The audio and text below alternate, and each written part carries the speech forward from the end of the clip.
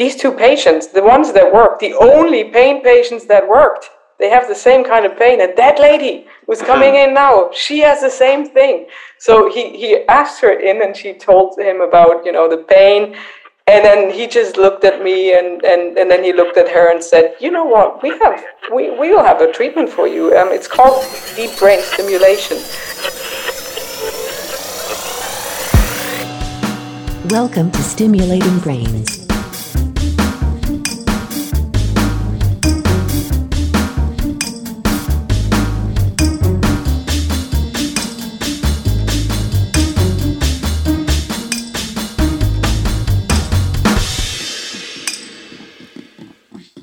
Hello and welcome back to Stimulating Brains episode number 27. It was my great pleasure in this episode to talk with Marie Kruger, who is the director of the stereotaxy unit in St. Gallen, Switzerland. So she's leading the deep brain stimulation and stereotactic surgery program there. But Marie's also on her way to London. She's going to join the team there at UCL in Queen Square as a functional neurosurgeon. Marie trained in Freiburg, Germany under Volker Koenen and Peter Reinacher, and she was instrumental in helping to create algorithms to detect segmented electrodes together with Peter Reinacher, and then also use these segmented electrodes in multiple research projects when these electrodes were still new, but also now in very creative ways. For example, one of her key projects currently is to use these segmented electrodes to target 3 intersecting thalamic nuclei, and then to use the steering modality to find out which of the nuclei is best to treat intractable dental pain. When Marie did her fellowship with Chris Honey in Vancouver, she also worked in spasmodic dysphonia, and I think it's really impressive how much experience she has already gathered in actually quite little time. So thanks again for tuning in. Marie Kruger, Stimulating Brains.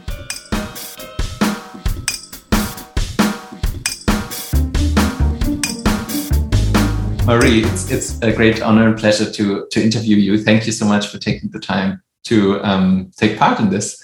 I will have more formally introduced you already by now, so we can directly start. And as you probably know, I always start with an icebreaker question about non-scientific things, and I know you will have great answers. So any hobbies or things you do when not doing surgery?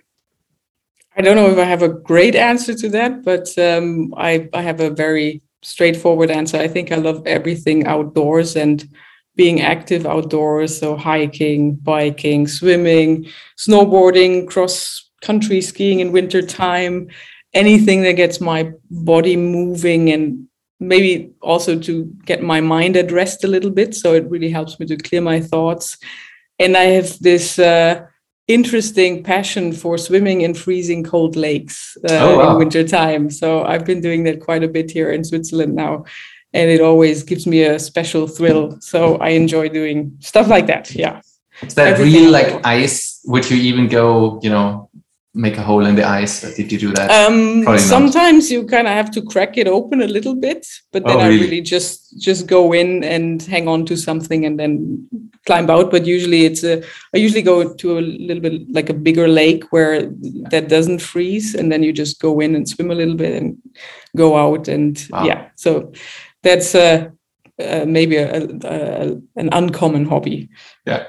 So meaning mountains and outdoors. I know you snowboarded a lot in Vancouver. Is that still a passion?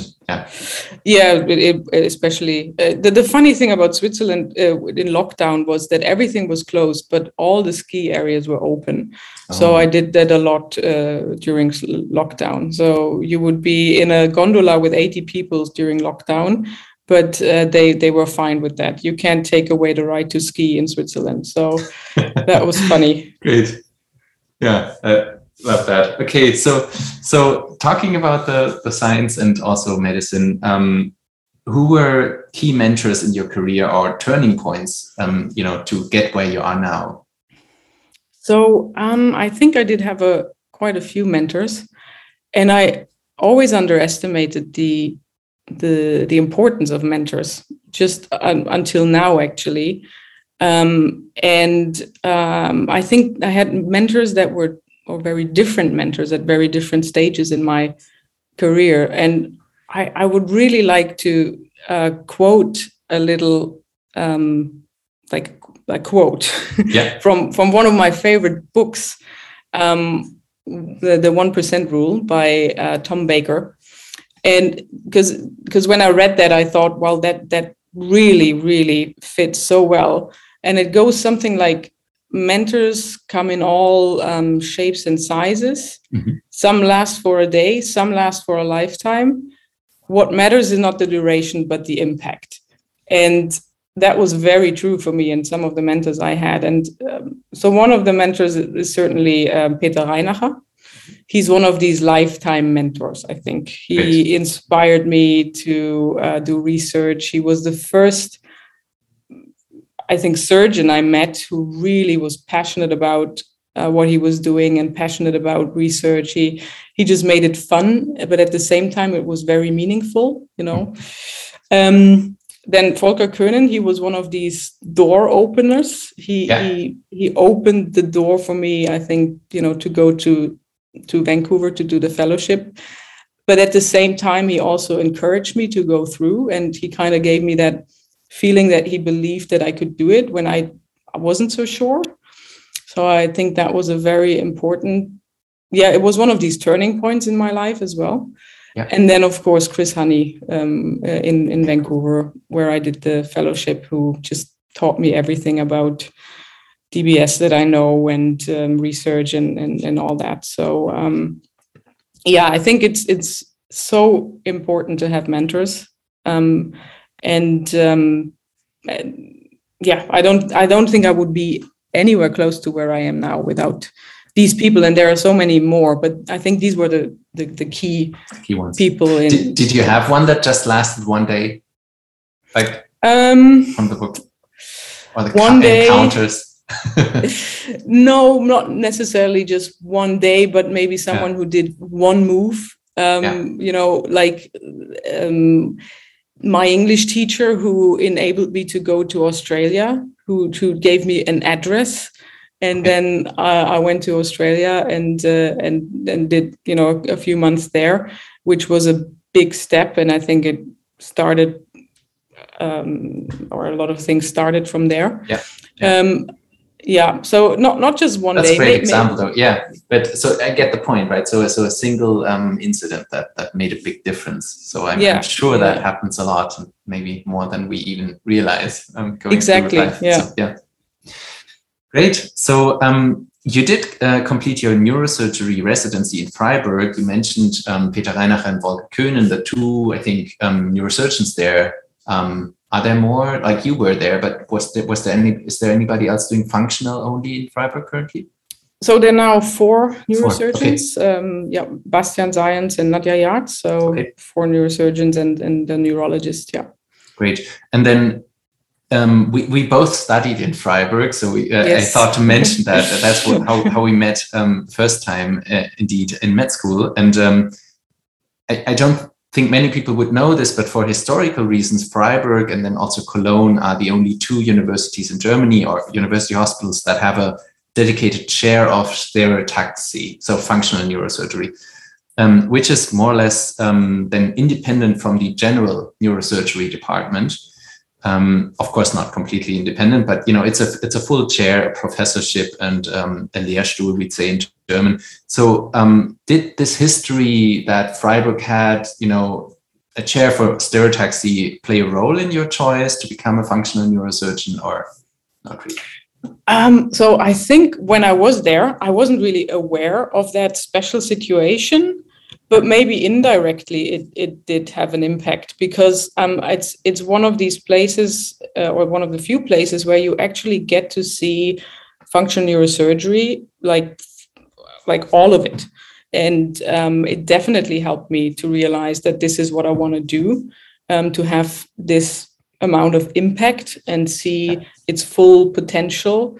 So indirectly, I think it did play a role, but while I was there, I actually wasn't aware of that.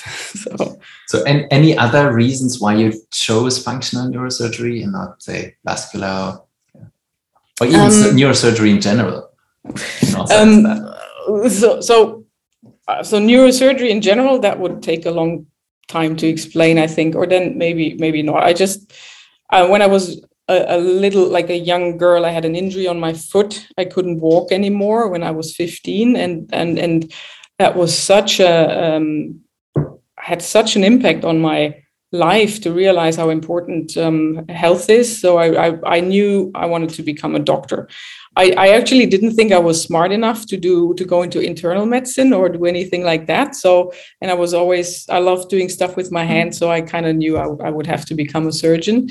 And then I wasn't good at school at all. I only played soccer my whole childhood. So I just had to improve my marks. So I had to sit down and I started reading about the brain and how it works to improve my marks. And I did that, and I got really fascinated by the brain. And so it kind of all came together, surgery, brain, and all that. So I chose it as a clinical subject in the first year of med school. So that's basically how I got into neurosurgery. But then when I really liked neurosurgery, but then we had to do this rotation into the functional department.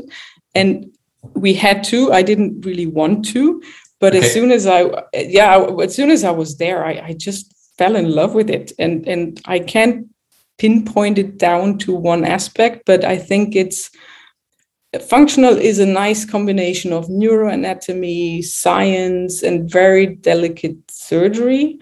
Yeah. I also have to admit I liked the slower pace, because general neurosurgery is all about emergencies and everything has to happen at the same time. Whereas in functional, you need to take the time to think about the patient and to plan the surgery very well. It's not just you should, but you have to. And research, I love research, and it's basically part of it, right?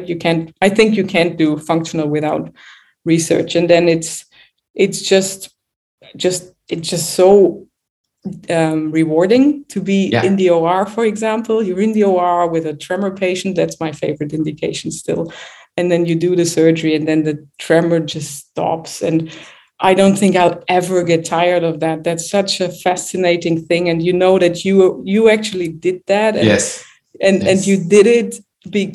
And the fact that it was so hard to get there and to learn everything, and the fact that you had to go through so much makes it even more rewarding. And, going home and you've just changed someone's life for the better. I mean, what better job in the world is there, right? I can totally dig that. I would say the same, that I'd never get tired of seeing tremor stop with BVS, but I would never be the person to have done it. So I could totally see why, that's the extra bit. And I think, in fact, Ludwig once mentioned to me, Ludwig Zünzel from London mentioned to me that, he got goosebumps in the first OCD patient he did, where that's maybe even, I don't know, changing the psyche or, could. But so I totally understand that. And then also what you said, that it took a long time to get there, and then actually being able to do this. That's cool. So I guess a few people would also say that, let's say, vascular or tumor surgery or so would always, you do these elaborate things, but then it only lasts a few months. Would that also play a role, that you can actually in functional do, Yeah, in a way it does. Way it does. Yes. I mean, it's very demotivating, I think, personally, to operate on a patient with a tumor and then you find out that he died a few months later. Whereas the movement disorder patients, you see them, a lot, and they come back, and not all of them, of course, but the majority is. Every time they see you, they're just thankful and happy. And that, again, the other day I had a tremor patient who showed me one of his paintings that he can do again now, amazing. and these things. So it's nice. It's not you're not saving lives, but you're improving quality of life. Yeah. And that in itself is it's just such a rewarding job. I just love it. I think these are all the reasons for it. Enough reasons, definitely. So a few years back, you completed a fellowship with Chris Honey in Vancouver. what were the key highlights there? Oh, sorry. Before we go into that, I think I missed the question. So maybe let's talk a bit more about your time in Freiburg. So what were the key points there? What did you learn from Peter and Volker? And can you talk a bit about that time of your career first? Yeah, like I mentioned before, I think Peter really got me into the research aspect of neurosurgery. And I think one of the greatest projects we did was, we tried to figure out the depiction of the directional electrodes, so we could find out how they're rotated. Yeah. And Peter had started to do a lot of work, and then I happened to rotate into the department, and then we continued working on that together a little bit, and we came up with this plaster skull that we filled with jelly to have a realistic brain model. And I remember the two of us, being in his office, filling up this plaster thing with green jelly and then putting it into the CT scanner and the MRI and into the fluoroscopy until we finally figured out, it was Peter who figured out, how to read it and how to do it. And just being part of that was a lot of fun, and it's still important, and it still Absolutely. Has an impact. And it had such a big impact on my time in Vancouver. So I learned a lot about directional electrodes there because they were new and they did a lot of research on them, also from Volker Koenen. And when I went to Vancouver, Canada had just got the directional electrodes because they were released later than in Europe. Yes.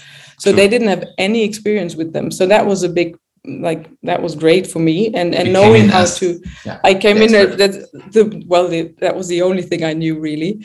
But we did a few studies, and we wouldn't have been able to do the studies if we hadn't established the rotational fluoroscopy in Vancouver then. So it was like something I learned in Freiburg that I took to Vancouver, and then we were able to do a few studies. And I think that was the thing that had the most impact, the directionality and depicting it, and seeing how Peter approached, these questions. And I think that I remember a talk from Peter. I don't know where it was, but where he showed these videos of the rotation of fluoroscopy rotating around the electrode. And I think what I took home is that, it might seem as an easy problem if you rotate around the electrode to see it, but since it's always just coplanar, it is a much harder problem. So it sometimes looks as if they were rotated that way, but it's not that easy, right? So can you talk a bit? It's not so easy. Well, you have the marker and you have the iron sights, but it takes a while to understand how to read the fluoroscopies. And now the CT method, I think that has taken over, but it's based on the same principle. I think it was Peter who coined the term iron sight, and who kind of, I think, motivated or inspired the people who were working on the CT project to use the iron sights as well and put it into their algorithm. So that was kind of the base that helped to get everything running then. And so one other thing that's special about Freiburg that I always envied, also similar centers like Cologne, that you have all these indications, right? So in Berlin we essentially only do movement disorders, or did when I was there, and you had depression, OCD, then of course also the the classical indications. So was that also formative to be experienced or exposed to these projects with the medial forebrain bundle or similar? Oh, things? I mean, it was great to be in a center where they were so involved in the depression, DBS for depression, and also speak to Thomas Schlepfer, the psychiatrist. And it was interesting to see how important it is to have both specialties. A neurosurgeon was really interested in this project or in the indication, and the psychiatrist. And I think that's a problem, or that's what's lacking in many other places.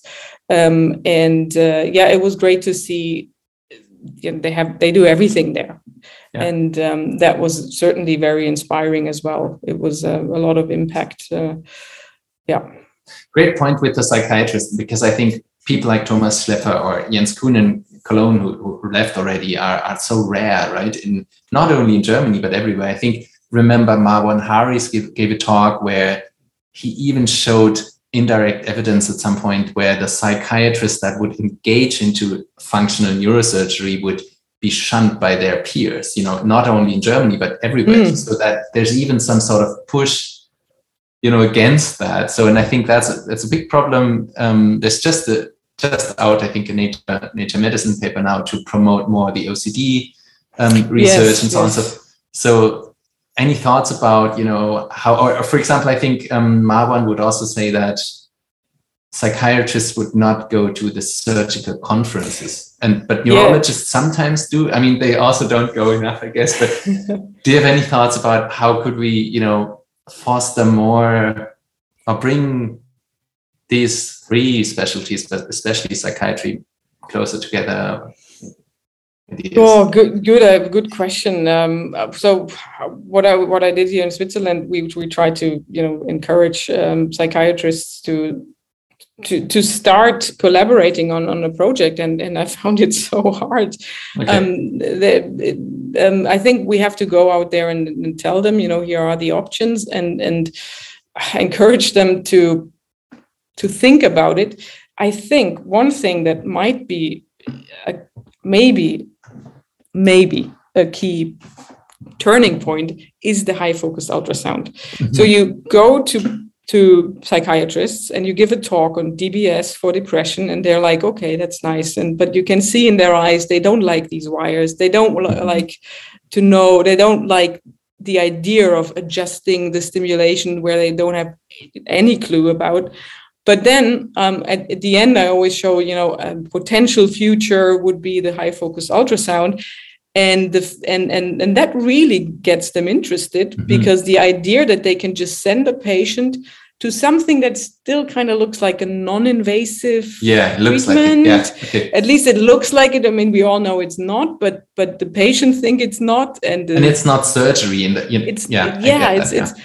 you send the patient there, they get a treatment, and then you're not stuck with adjusting stimulation and all that. I think that might actually help everyone, just to get them interested.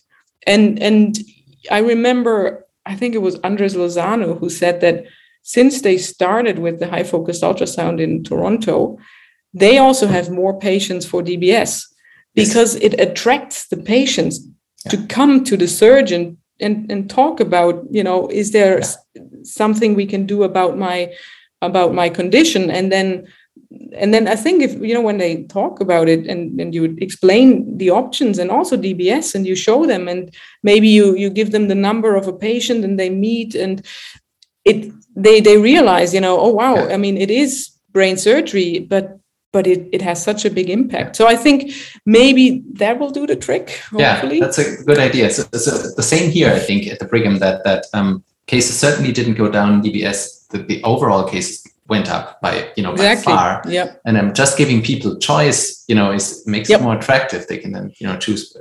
So sorry that I dwell so much on this topic, but I find it really interesting. And I just interviewed Nolan Williams, who is more in the TMS realm, but he also did a lot in DBS before, scientifically. And he mentioned that maybe one, thing that needs to happen could even be that we get a new residency as a brain stimulation doctor, that could potentially even treat across neurology and psychiatry. I mean, certainly not, surgeons do that anyways. You wouldn't really care much, probably, what disease the patient has, but or you certainly care. But no, sorry, I shouldn't have said it that way. But you would obviously you care, but it's the technique is similar. That's what I wanted to say. It's not a completely different type of surgery or so. That's right. What I wanted to say, and I guess mirroring that on a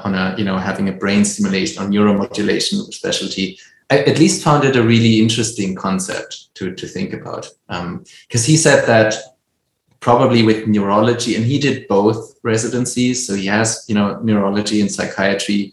And he kind of said that usually you're not fit to treat either of them really well. Even as a neurologist, maybe you're not the perfect DBS doctor already or so. But yeah.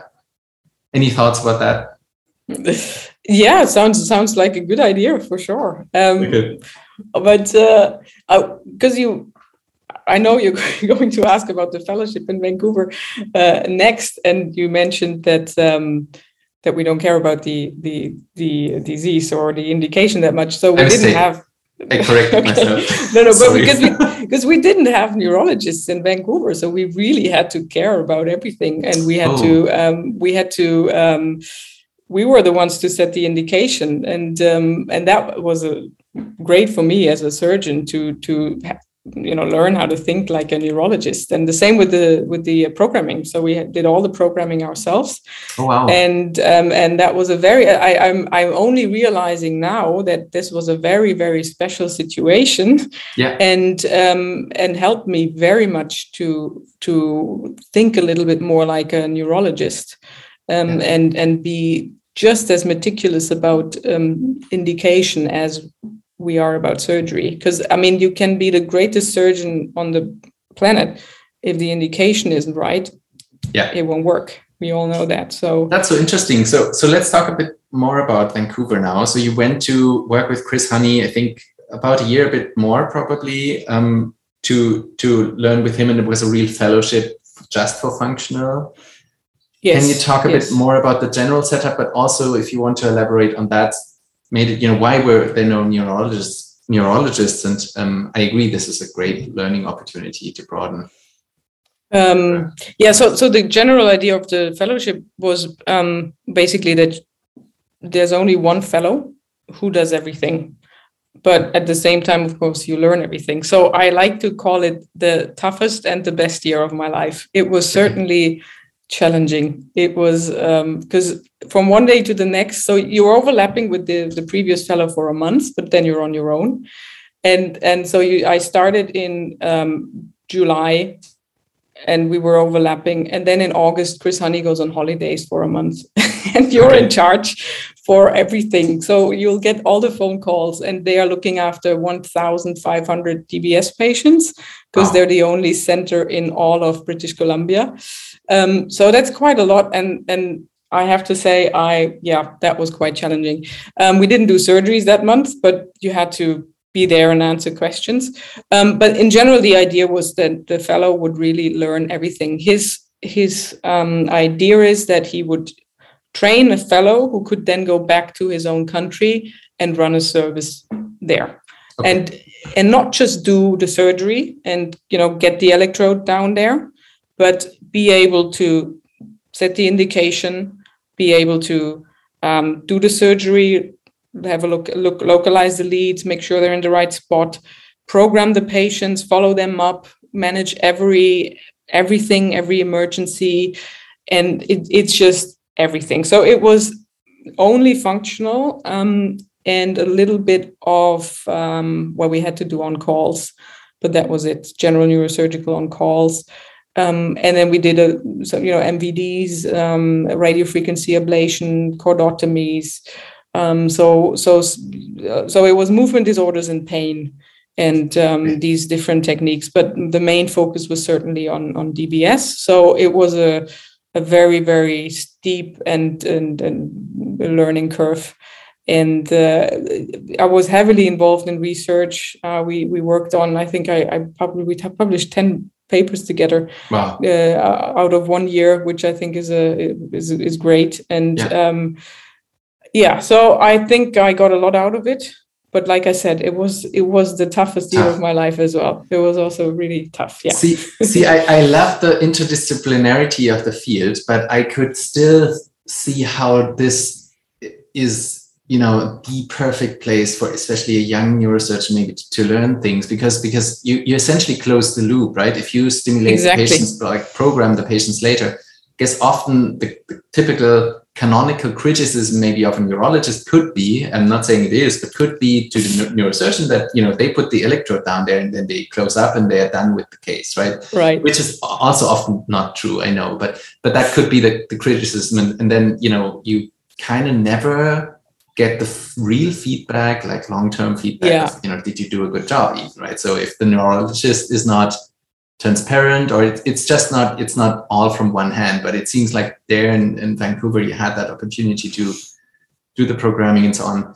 So you also took care of 1,500 patients, really did the programming there as well.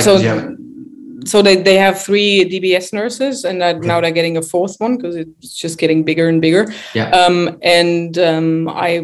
So I could sit in with them and learn how to do the programming. And I did a lot of programming with the directional electrodes for the study patients as well. Mm-hmm. So for me, it was great to have this closed loop. Yeah. And when I came to St. Gallen, I actually said, I insisted on having this closed loop, because I ran the functional program there, and I wasn't the only functional surgeon, so I thought I had to make sure that what I'm doing is right. So I wanted to see every patient before. We still always discuss every patient in our meeting, and only if everyone agrees, this is what we want to do, we go for it. I plan the surgery. I look at the post-op fusion, and then I insist on seeing every patient at least once, if not twice, to see what is the result. And I have a little book where I write down, special things. Oh, this was a little, this electrode was a little bit more lateral. Yeah. Let's see if that worked. And I think that really helped me to get better and better. Yeah. And also, to make sure that, what I'm doing is right. And I personally think that's the way you should do it. But I know there are centers where the surgeon is only there to do the surgery. Yeah, I guess it works, but I mean, we spoke about it before, that it's really, I think the best situation is when you have a passionate neurosurgeon who understands the neurological side, and when you have a neurologist who's also interested in, where is the lead, where, and also wants to see the result of the surgery and is not just programming in the dark. So absolutely. Yeah, it goes both ways. I totally agree. And I did sit in all the plannings in Berlin at the time there myself, just out of interest. And I think over time, they became a bit more interested in my opinion as well. So it just became a multidisciplinary thing. Obviously, the surgeon had the last word. He would, then go ahead and do the surgery. But I think that is truly the way to go. But of course, it's often a resources question, right? It's additional time that you. You're right. Yeah, you're right. Yeah. But I'm like, in the perfect world, I think that's how it should be. Yeah. That's good. Okay, so speaking a bit about science, so together with the team in Vancouver, you worked on a prospective randomized double-blind crossover trial on thalamic deep brain stimulation for spasmodic dysphonia. It's not your own big story, which we'll come to, but I think it's the big story of Chris Honey a bit, or at least one of his stories. So could you tell us a bit about what spasmodic dysphonia even is, and a bit about the findings of the study?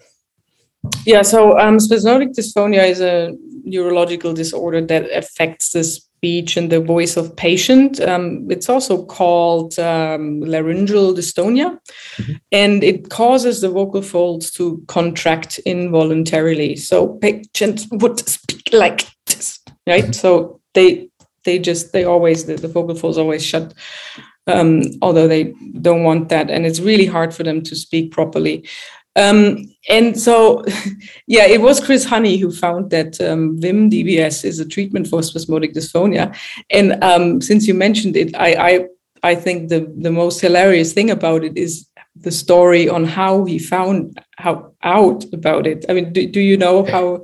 I don't know. Okay, so I have to tell it, because it's I love hearing it from him, because it's nice to hear it from him. You'll have to hear it from me now. So he said, they operated on patients with tremor who also had SD. So about 5% of tremor patients have SD as well. And they just did their VIM DBS for the tremor, and then the patients came back and they would go, oh yeah, so my tremor has improved so much, and also my SD is gone. I didn't know that was part of the deal, but great, thank you so much. And he would go and he said, so, oh, you know what, I didn't know it was part of the deal either, and I didn't even know what SD was. So he kind of realized that by treating the tremor with the VIM stimulation, you could treat something called spasmodic dysphonia. So he kind of read up on it then. And then I think he made a very, he made the right thing. He took a spasmodic dysphonia patient and without tremor. Yeah. And the big question, and you look at the literature, so there were very, very few case reports on it, but no one actually went did the next step.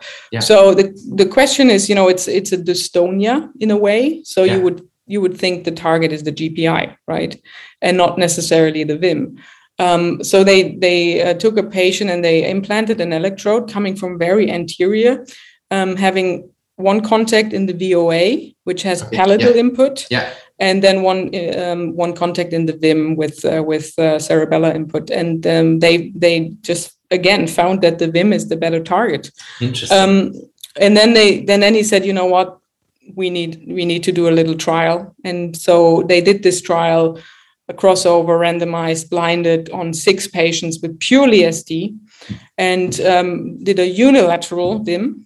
Left VIM for right-handed patients, because he also found that it looks like the speech dominant brain hemisphere in right-handed patients gives patient the most benefit for their SD. And then the patients really improved, and the quality of life improved, and now they're working on the next bigger trial. So very exciting.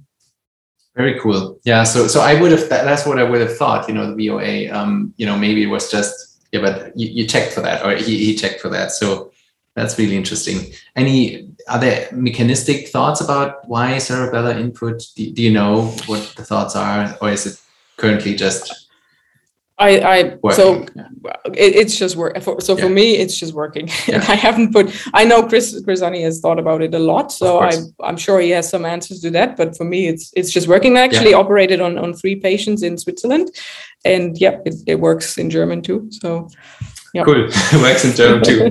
Yeah. You also in one study compared bilateral and unilateral stimulation in 2 patients. So that, I think you already alluded to that. Yep. So before he designed the study, but there were a few patients with both tremor and SD who had bilateral VIM stimulation, and then we did a little trial on those 2 patients. Actually, were 2. One was right-handed, and the left VIM stimulation gave that lady the most benefit, and the other guy was left-handed, and the right VIM gave that patient the most benefit. Ultimately, both sides were, actually the best, but it was very subtle, that additional benefit. So, still also not quite sure whether we should go bilateral or unilateral. But they're doing a lot of research on all these things now. I guess a bit more your own story, or one of your key stories, is also, as we already talked about, directional electrodes. It seems, just looking over your publications, you worked a lot with that, starting with Peter Reinach, but then also in your work on pain that we'll come to. I think you did also compare tremor and quality of life in patients with essential tremor before and after replacing their standard DBS, so the omnidirectional system with a directional electrode system. That is quite rare, right? That you would pull out the electrode and put a new one in. So I guess you used these patients as an opportunity to study that, right? If I'm honest. Yeah, exactly. Yeah. So that was a study that I ran when I was in Vancouver. So the basic idea again was from Chris Honey, but then he let me do it because he realized I knew a lot about the directional electrodes. But the basic idea was we had a subset, or we all have them. The tremor patients that do great initially with the ring mode, and then after 2 or 3 years, the tremor progresses and you just can't get the tremor under control anymore. So we were looking for a solution for those patients. And by that time, the first papers on directional electrodes had already come out, and they all showed theoretical benefits, like, a wider therapeutic window, no superiority in terms of clinical benefits, but these were all newly implanted patients. So we thought, if you have the possibility to steer away from a side effect, and you have an advanced patient, maybe it'll make a difference in those patients. So we chose these 6 patients, and literally took out the electrodes, the old ones, and slided down the new electrodes down the same path. And then we compared the tremor before and after, and found a significant improvement with the directionality. It was 20% in the end, but it did make an impact for most of them, like especially in their quality of life. And would you say it was because you could essentially, ramp up the voltage more without side effects? Yeah.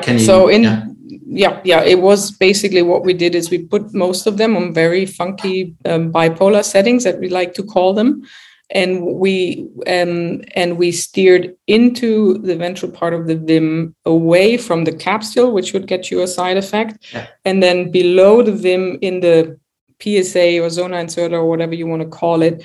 But you can shape the field. You can make like an S shape and steer away from what we think are the ataxia fibers, and because that's the biggest problem, that they get ataxic. And then we ramped them up to 6-7 milliamps on bipolar settings, and that did the trick. It took us a while to figure that out, but we tried everything with them. And I think in our paper we also have a little image on how long it took us to program these patients. And I think the first patient was like 16 hours or something. Mm-hmm. So we spend a lot of time with these patients.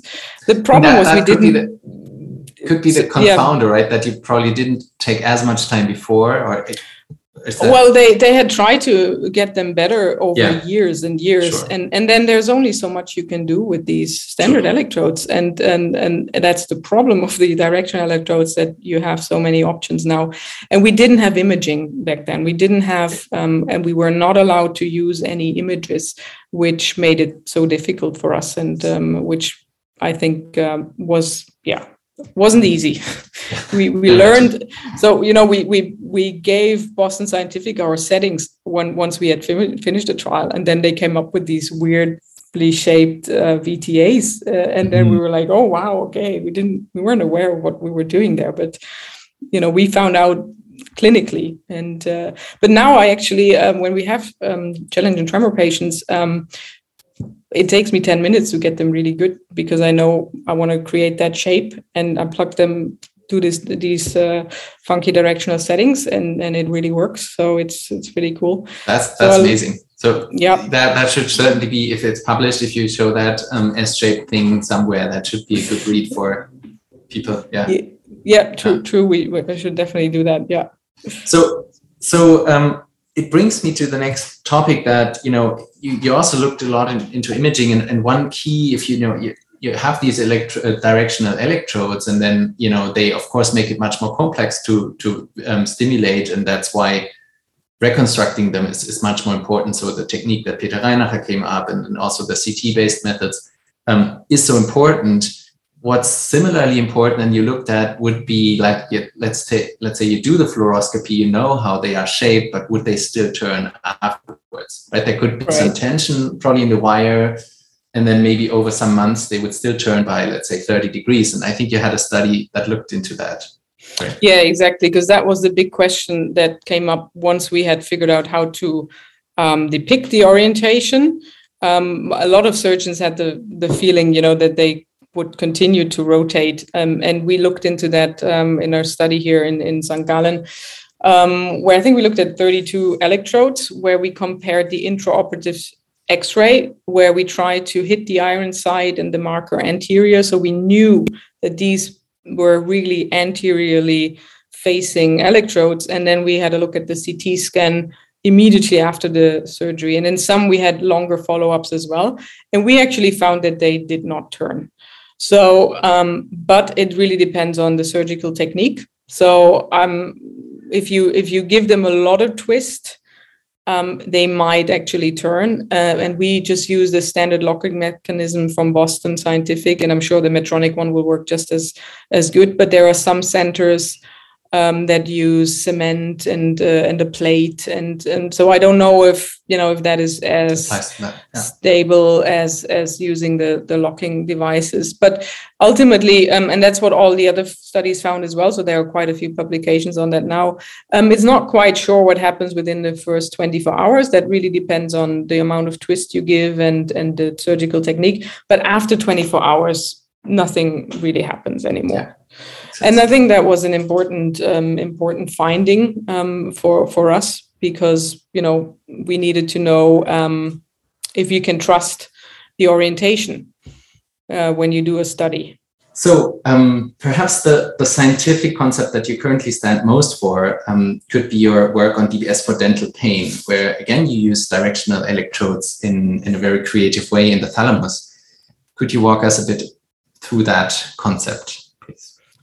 Yes. So I think I have to start with or to tell you how we came up with this whole idea, and that was again in Vancouver. So Chris Honey did surgery on patients with pain, but when I went there and I asked him about it, he actually said he doesn't really believe in it. Okay. But I encountered 2 patients where it had actually worked. And one patient was a patient who got a battery infection, unfortunately. And so we needed to leave her off her stimulation for 6 months. And I got to know her very well because she was, with us for quite a while. And she had and I only knew that she had facial pain, that's what they labeled her as, facial pain. And then Chris Honey always told me, or not always, he told me a story about one patient that he could never forget. And that was a lady. Again, he said she had some sort of facial pain. He did a VPM DBS on her, and it helped a lot. But then at some point the electrode broke and he wanted to take out the system. The pain had come back, and he pulled out the electrode and he caused a bleed. And she woke up with a hemiparesis. Oh. But the first thing she said was, "My pain is gone." Wow. And she got her motor functions back after like a day or 2, but the pain stayed away. And she, ever since then, is 100% pain-free. Wow. So I thought that's really interesting. So I thought I was starting to get curious about the kind of facial pain they had. So I looked into their charts. And then I realized that they both had the same kind of pain, and it was neuropathic dental pain. They both had the same story with going to the dentist who did, some sort of root canal treatment. And then after a few weeks, they got this constant burning pain and so on. And the funny thing is, so I remember that moment. I was like, oh, wow, they had the same kind of pain. But the funny thing is, it was on a clinic day. So that day we had a patient walk through the door who had exactly the same story. And I went before she came in, I went to Chris and Honey and said, these 2 patients, the ones that worked, the only pain patients that worked, they have the same kind of pain. And that lady who's coming in now, she has the same thing. So he asked her in, and she told him about, the pain. And then he just looked at me and then he looked at her and said, "You know what? We will have a treatment for you. It's called deep brain stimulation." And so that was the beginning of it. But then when she had left, we were like, okay, but now where do we put the electrode, right? So I asked the previous fellow, Josue, who's really very good with imaging, to localize the lead and the lesion. And it wasn't easy. One patient only had a CT. The other images were very old. So we found that it was somewhere in one of the 3 nuclei, the anterior pulvinar, the VPM, so the sensory thalamic nucleus, or the central medium, the CM. Yeah. And so we thought, and they just look like triangles next to each other. So I looked at them and I thought, should we put 3 electrodes in? Or I kind of recognized that pattern. And I thought, oh, well, that looks like, why don't we just put a directional electrode in and then just steer into each one of them? Yeah. And so I drew everything and then went to Chris Honey and said, look, I think we should do that. And he just looked at me and said, yeah, okay, let's do it. Okay. Sounds like a great idea. Yeah. And so we did. And we did a blinded study on her. We put her on each of the settings for 2 weeks. And it was, so we saw the best effect with this stimulation in the VPM with some co-stimulation in the CM. But the moment I started to believe was when we put her on the off setting. And she called the next day to tell us, what, I don't like that setting. My pain is back. Okay. And so we realized, okay, that it really works and it's reproducible. And so that's when I got really excited about it. I still am excited thinking about it. So we operated on another patient and it also works on her.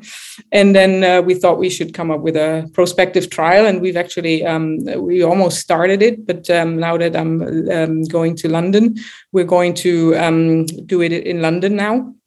So it's a little bit on hold, but we already, we've already spoken about that. This is going to be one of the first projects that I'm going to tackle there. So very excited about it. Really cool. And you still think it is kind of specific to dental pain or to that, specific subform of facial pain, or would you say we don't know yet? So we don't know yet on the one hand. On the other hand, I think it kind of makes sense that it's the CM and the VPM in the literature are the nuclei that are the ones that have been targeted with pain the most. So we did a whole literature search and all that. Sure. And there is quite a lot of evidence that CM or VPM stimulation works. Now in the thalamus, you have like this homunculus, and the oral part is the most medial part. And so it happens to be very close to the CM. And I think this is kind of probably the magic thing about it, or the good thing about it, the reason why it's working so well, because you have this sensory input probably from the teeth and the mouth in that corner where you can co-stimulate the CM, which also seems to be a good target. So maybe that is why it's working so well. And the further out you go, the further lateral you have to place your electrode, and the further away you get from the CM, and you will probably also cause, other sensory problems and so on. So I've thought about this a lot, but I think this could be one of the key reasons why it's working so well. Because they have different inputs. The CM is almost is like more the emotional pathway than the sensory one. So I think the combination is probably very good. But that's exactly what we want to study now and need to study. I think we need to make the next step now.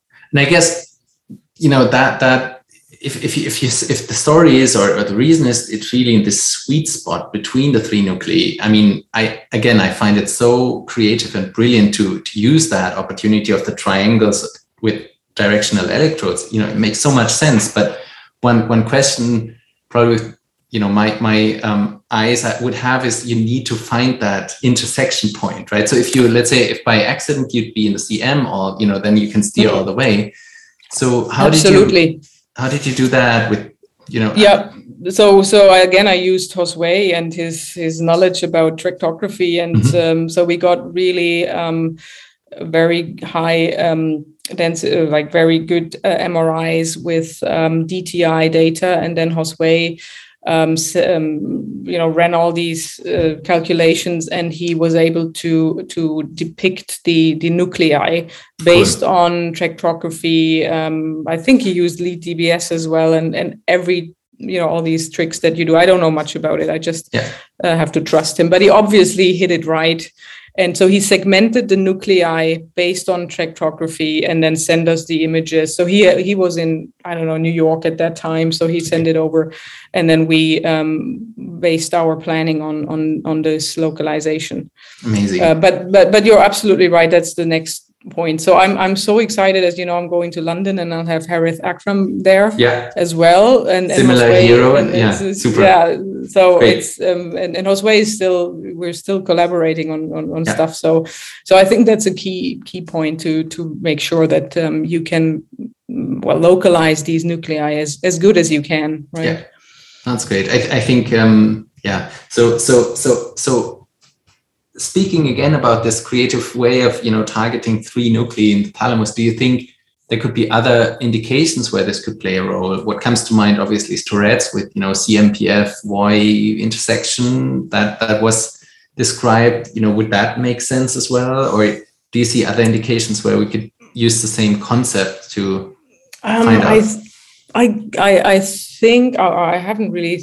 I don't have a specific idea where I would, whether I'm about to do it. But I think, the companies are working on these 16 contact electrodes, or the longer electrodes, the ones where you have directionality in the lowest and the most upper contact as well. And I think that I would love to use one of those in tremor. And go even deeper into the zona inserter and further up in the VIM. You could probably do a dual targeting of VOA and VIM and all these areas for the stonic tremor.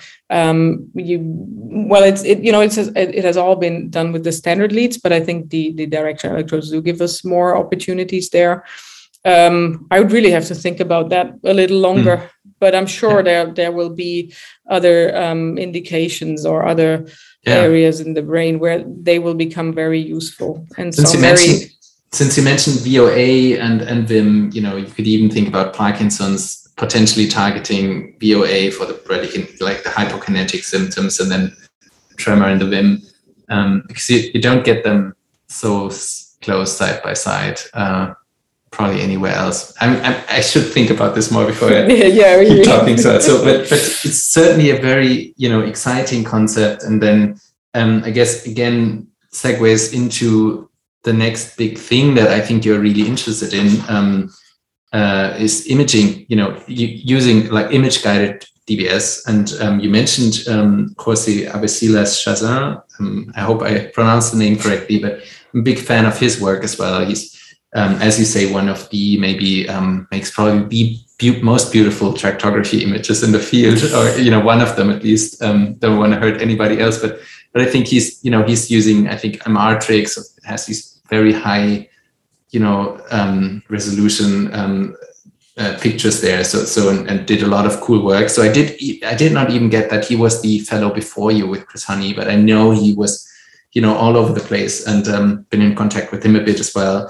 So I think there was also, together with him, I remember there was a study in JNS this year where you looked at optimal sweet spots and tracks for essential tremor as well, going into that same, direction, but with imaging. What did you find there? Yeah, so these were actually our tremor patients from the study where we had exchanged the electrodes. So we found that we were able to give them better tremor control, but now we wanted to see what are we actually stimulating, what makes the difference. So we, or he, I have to say, he simulated the VTAs of the standard electrodes and the VTAs of these funky directional setting electrodes. Then we basically found that they were both stimulating the cerebellothalamic tract, but that the directional settings also stimulated the pallidofugal pathways, which is not what you would have thought, right? Or not what you would have thought of at first, at least. We were able to stimulate deeper. So, and I think that also makes a difference. And with the directionality, I think you can steer away from ataxia a little bit, or definitely better than without directionality. So, so we stimulated an additional pathway with them. And I think that's a nice explanation on why we achieved what we achieved in those patients. Very interesting. And I did not realize that, because you said you would not have thought that, but I guess Rick Helmick would have thought it, right? With the dimmer switch model with, the idea there is to, if I'm correct, that basal ganglia input essentially switches to tremor on or off, and then the cerebellar input codes more for the intensity of the tremor. I might confuse the two. I'm not 100% sure, but right. So there it would make a lot of sense that, and you have tremor response in the GPI, right? Yeah, so absolutely. Yeah. I'm not even surprised, but it's great that you showed that, and I didn't realize it. So very cool. Yeah. I thought that was very interesting. Yeah. I did interrupt you though. So did you? Want to say? No. I think that was all I wanted to say about that. Following up on the image-guided story, you also worked with companies to look into evaluated segmentations of thalamic nuclei that are made by software such as BrainLab and others, or probably BrainLab mainly. Would you conclude that the currently available software, let's not speak about a single manufacturer, but what is on there, is helpful as a neurosurgeon, or helpful post-op for programming, or not helpful at all? No, I think it is definitely helpful, but you really have to be careful. You need to understand its limits. And so the first thing, the segmentation, I think, no matter what software we're using, you need to be aware it's not 100%. And when you do the targeting, we're targeting on a below 1 millimeter level. So I always do my planning without the colorful images, but I like to switch them on. Yeah. And then it sometimes gets me to think.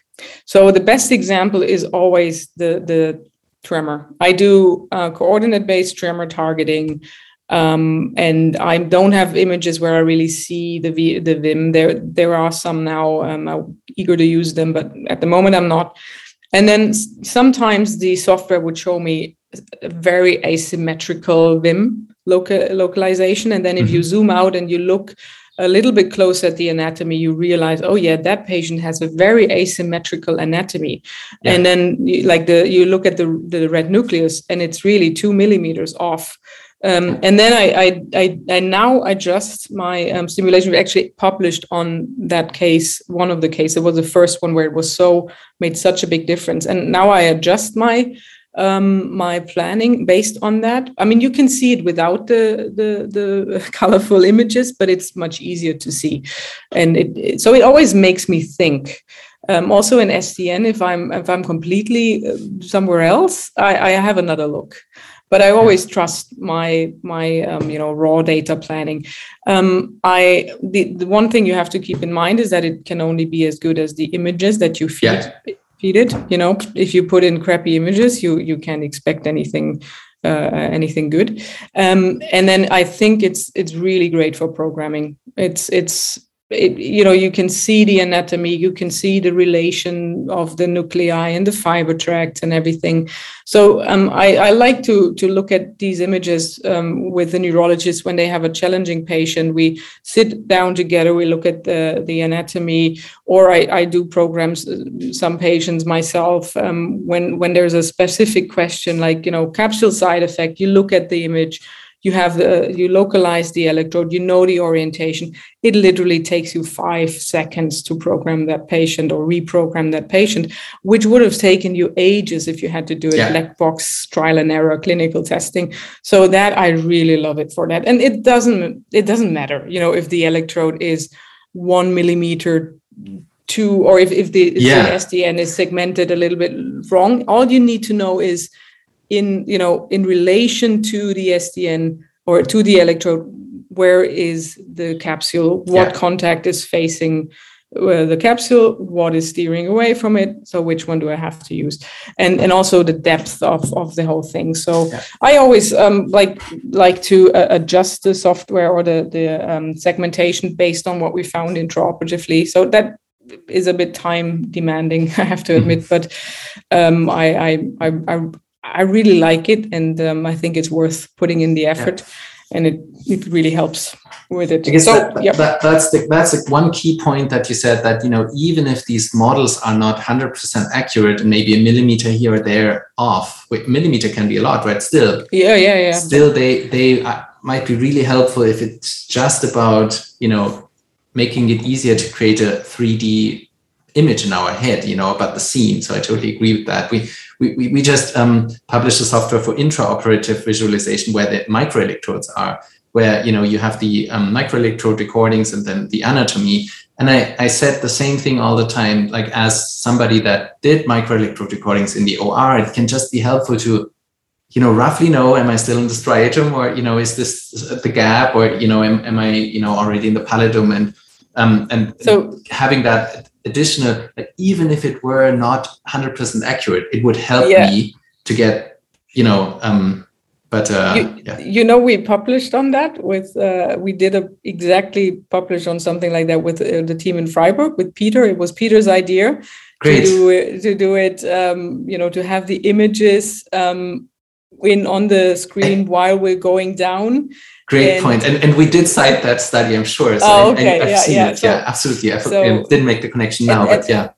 And what we found was essentially, if for the experienced members of the team, and I wasn't experienced at that time, they thought it was nice, but it wasn't really helpful because they still went did what they always did. But for me as a young resident, it was so helpful. For the neurologists, I think it was so helpful, and it was really great because we could really discuss about what was happening and what was going on. So I think it's a great teaching tool, and it helps to put everyone on the same page. And so I guess the only issue was it took a lot of time to set up, but I'm sure there might be quicker mechanisms now, and then it's a really great addition into the OR. So if we spin this further, so you have BrainLab now that gives you the segmentations, but I've just spoken 2 days ago with a young neurosurgeon at BU Medical Center here in Boston. Name is Pratik Rohatgi, and he uses a software by Pierre Dehaze, who's also behind the Cranial Vault software, that apparently gives him a target. It's essentially apparently using the same idea to, instead of saying this is the anatomy, it would give you the sweet spot. And he also said he didn't trust it, but he still always looks at it, right? So would you agree? Would that be, probably you wouldn't trust it, but would it be? I wouldn't trust it until I've studied it, I mean, you cannot trust these kind of things, but I think what would be great if you could feed your own data into it, and if you have your own sweet spot to feed it into the planning. But I think they're working on stuff like that. It's coming. It's very exciting, but I would never trust something like that. But I would love to prove that it's correct, and then you can use it and feed it into everything. For sure. Great, Marie. We just met in Boston, where I learned that you also are about to leave St. Gallen, where you currently head the stereotaxy program. And you're, as you mentioned, you're about to move to London, and that's really exciting. And you also already mentioned that you'll work on MR-guided focused ultrasound. I think one reason you were in Boston was to also look at the setup by Reese Cosgrove here at the center at the Brigham. And I'm sure you have great plans. I mean, London is such a, it's a cradle of stereotaxy maybe in Europe. So it must be very exciting. Can you tell us a bit more about, what you plan, what are the next things? A few things you already mentioned, but beyond that. I'm also very excited. I mean, I'm so much looking forward to working with the great team there, with Ludwig and Harris, and I mean, Patricia Limazar. It will be next door. It's just amazing. And so we went to Boston because London has they just got the high focused ultrasound installed, and we wanted to see how someone with a lot of experience like Reese Cosgrove does it, and now we're going to start with the tremor patients in London, obviously, but of course we have other plans as well, and they're really not very concrete yet. But like I mentioned before, we are all hoping that the high focus ultrasound might be a good way to treat patients, like psychiatric patients. And might actually make it a little bit more easier to get these patients interested in having surgery or not surgery or whatever you want to call it. Yeah. And I personally, I can't wait until I found the sweet spot for dental pain and can make a lesion, because I really think lesions and pain go very well. So, and then the nice thing about the high focus ultrasound is that you can do these randomized studies where you or these sham control studies where you put them into the machine, but you don't turn it on, and then next time you turn it on, or the other way around. And so it's because the biggest problem with pain obviously is the placebo effect, and also the lesion effect when you put in an electrode and all that. So I think it gives us new opportunities to work on other indications outside of tremor, which obviously is a very good indication for focused ultrasound. Great, exciting times. Sorry. Yeah. No. And then we have a whole bunch of other things that we're going to work on with DBS, of course, but sure. I don't think we have the time to go into all of that. Watch this place. Yeah, we'll see. So let's maybe briefly hear your executive summary about lesions versus DBS. What will MRI-guided focused ultrasound bring, or in general, lesions versus deep brain stimulation? So for me, I think it's more like a complementary therapy rather than you have to choose one over the other. I don't think it's competitive. It'll allow us to tailor the therapy a little bit more down to the patient. Both therapies have their pros and cons, and I think it's the responsibility of the surgeon to know about them and present them to the patient so they can choose whatever they feel is best for them, and of course to maybe give recommendations about what you think. So I would always, if a bilateral tremor very strong on both sides, young patient, I would still go for DBS, but older patients, very unilateral, I think high focused ultrasound is a great therapy. And it brings me back to to what we said before. You have patients coming in now and asking for high focus ultrasound because they heard that there's this non-invasive method of treating their tremor, and they would have never dared to come in to ask for DBS.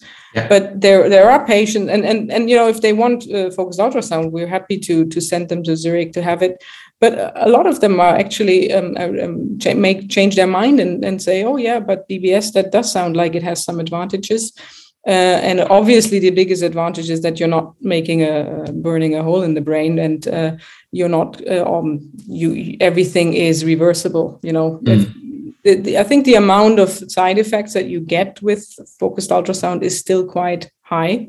Yeah. And bilateral lesions are not really, or we're not quite sure if we should do that, or the data isn't we don't have enough data on it yet. So I think, there are reasons to go for DBS and there are reasons to go for focused ultrasound, but it's just another nice tool to have.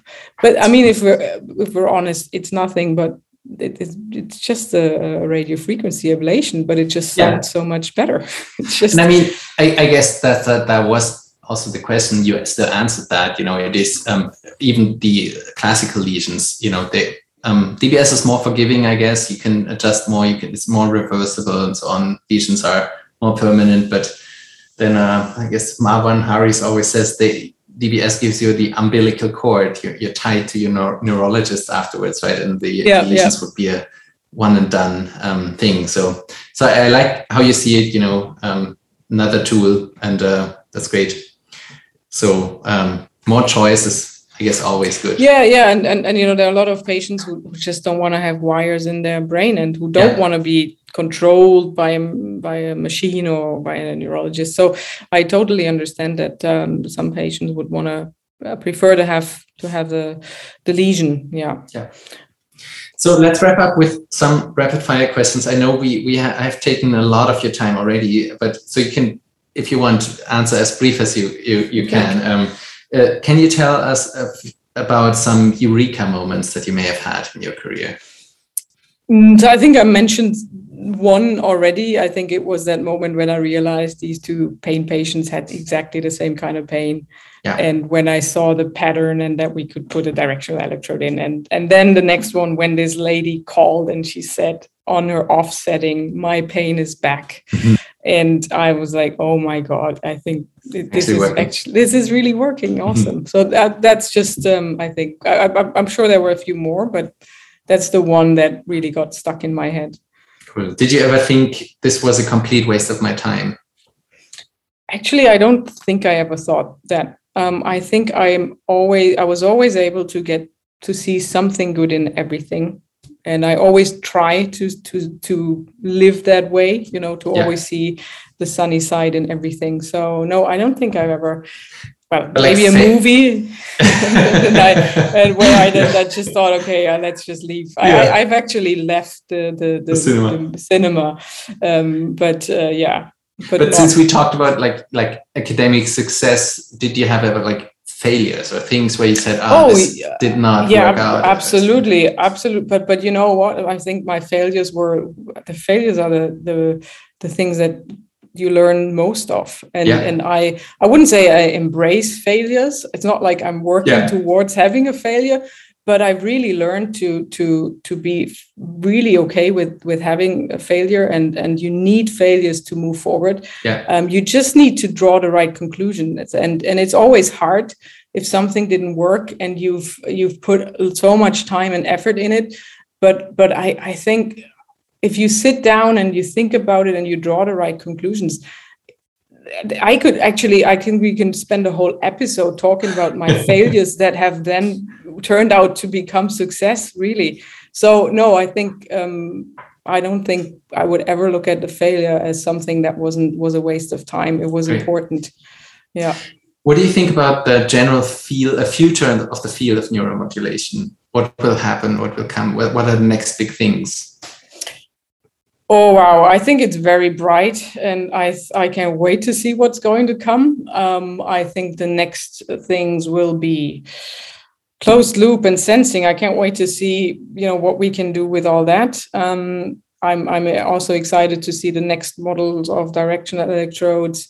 Can't wait to see what we do with the focused ultrasound imaging, what's coming from that end, all the software, they're improving the softwares and everything. So I'm very excited to see what's coming, but I have no idea. It's just so much is happening, but it's great. It's an exciting field at the time, I think. I agree. Do you see missed opportunities or things we should be taking as a field, but are not? I think that's something we've already talked about. Like, we should collaborate more with other specialties like psychiatrists, pain specialists, because the most challenging thing, and the reason why I think maybe the DBS or the therapy isn't working that well, is that they're really difficult patients. And we've learned who of the Parkinson population are the 10% that you can help with a DBS, but who of the pain patients are the 10%, who of the psychiatric patients are the 10%. And we can't do that without, the specialists in that field who are dedicated to try to phenotype them. And I think we haven't done enough there. And also, I think we need more prospective studies. And I wish it wasn't that expensive and tedious and so much hard work and would take so long to all the bureaucratic hurdles that you have to take. But I do think, especially again for pain, we need to prove in studies that what we think is working is actually working. Yeah. Any advice for young researchers entering neuromodulation as a field of surgery? Yeah. I think if you chose neuromodulation, you're in the right spot. If it's something you really want to do, I mean, within neurosurgery, at least, I think functional is the very, or has a bright future, and a lot is happening. It's very exciting.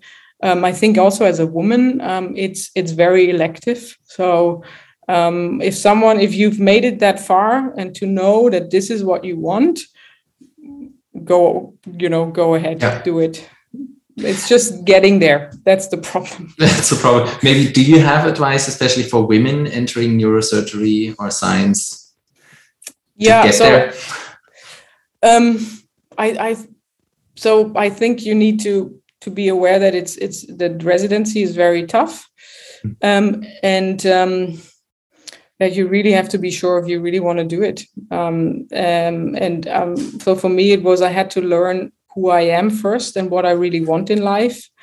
And then I think when I kind of got a good idea of what that is, I realized that functional neurosurgery was what I want to do. And then everything is easy after that. I don't want to disencourage anyone to do neurosurgery, but you really have to want it.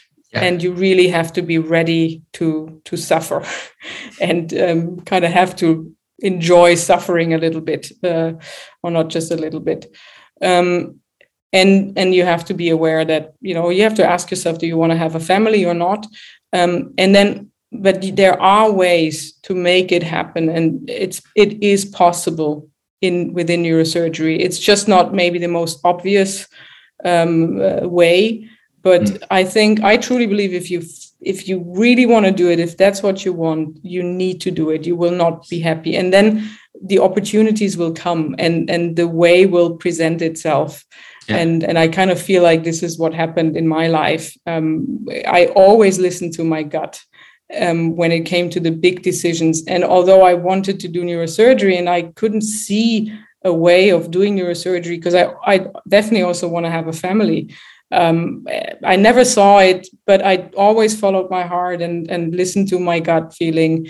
And now I think I have found a way where ultimately I can have both in functional neurosurgery and be very happy, in my daily life and the job.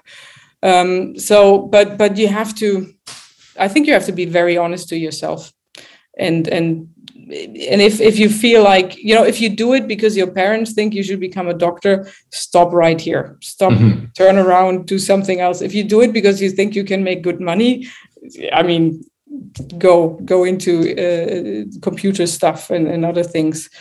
But if your heart tells you that this is what you want to do it, and life will find a way for you. Great words. Love that. So is there something you would love for somebody to work on, but you yourself lack the time? So something you think this should be done? I think it would be great if we could find not just symptomatic control, but like disease modifying, if you could go into more disease modifying therapies, so gene therapy and all these kind of things. So this is something that I just don't have the knowledge, and I don't have the education. Or you just want early retirement to get you out of your job. I'm true. I'm kidding. I never thought about that. Okay, I take it back.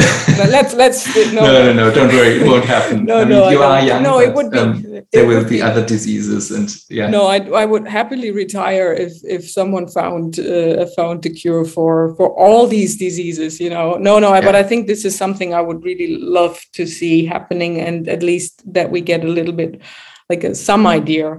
And that we can treat the cause rather than just the symptoms. And I hope that there are clever people out there who are working on that. I'm sure there are. But this is something I think is super interesting, but it's just nothing that I think I can ever do. So, yeah. Great. Anything else you would like to talk about or would have loved to cover? I know we covered a lot, but anything else before we stop? No, I think we really covered a lot. Enough. It was a very great honor to be part of this, and a great pleasure. The honor is mine. Thank you so much once more. This was really amazing. Thank you for sharing your wisdom and taking the time.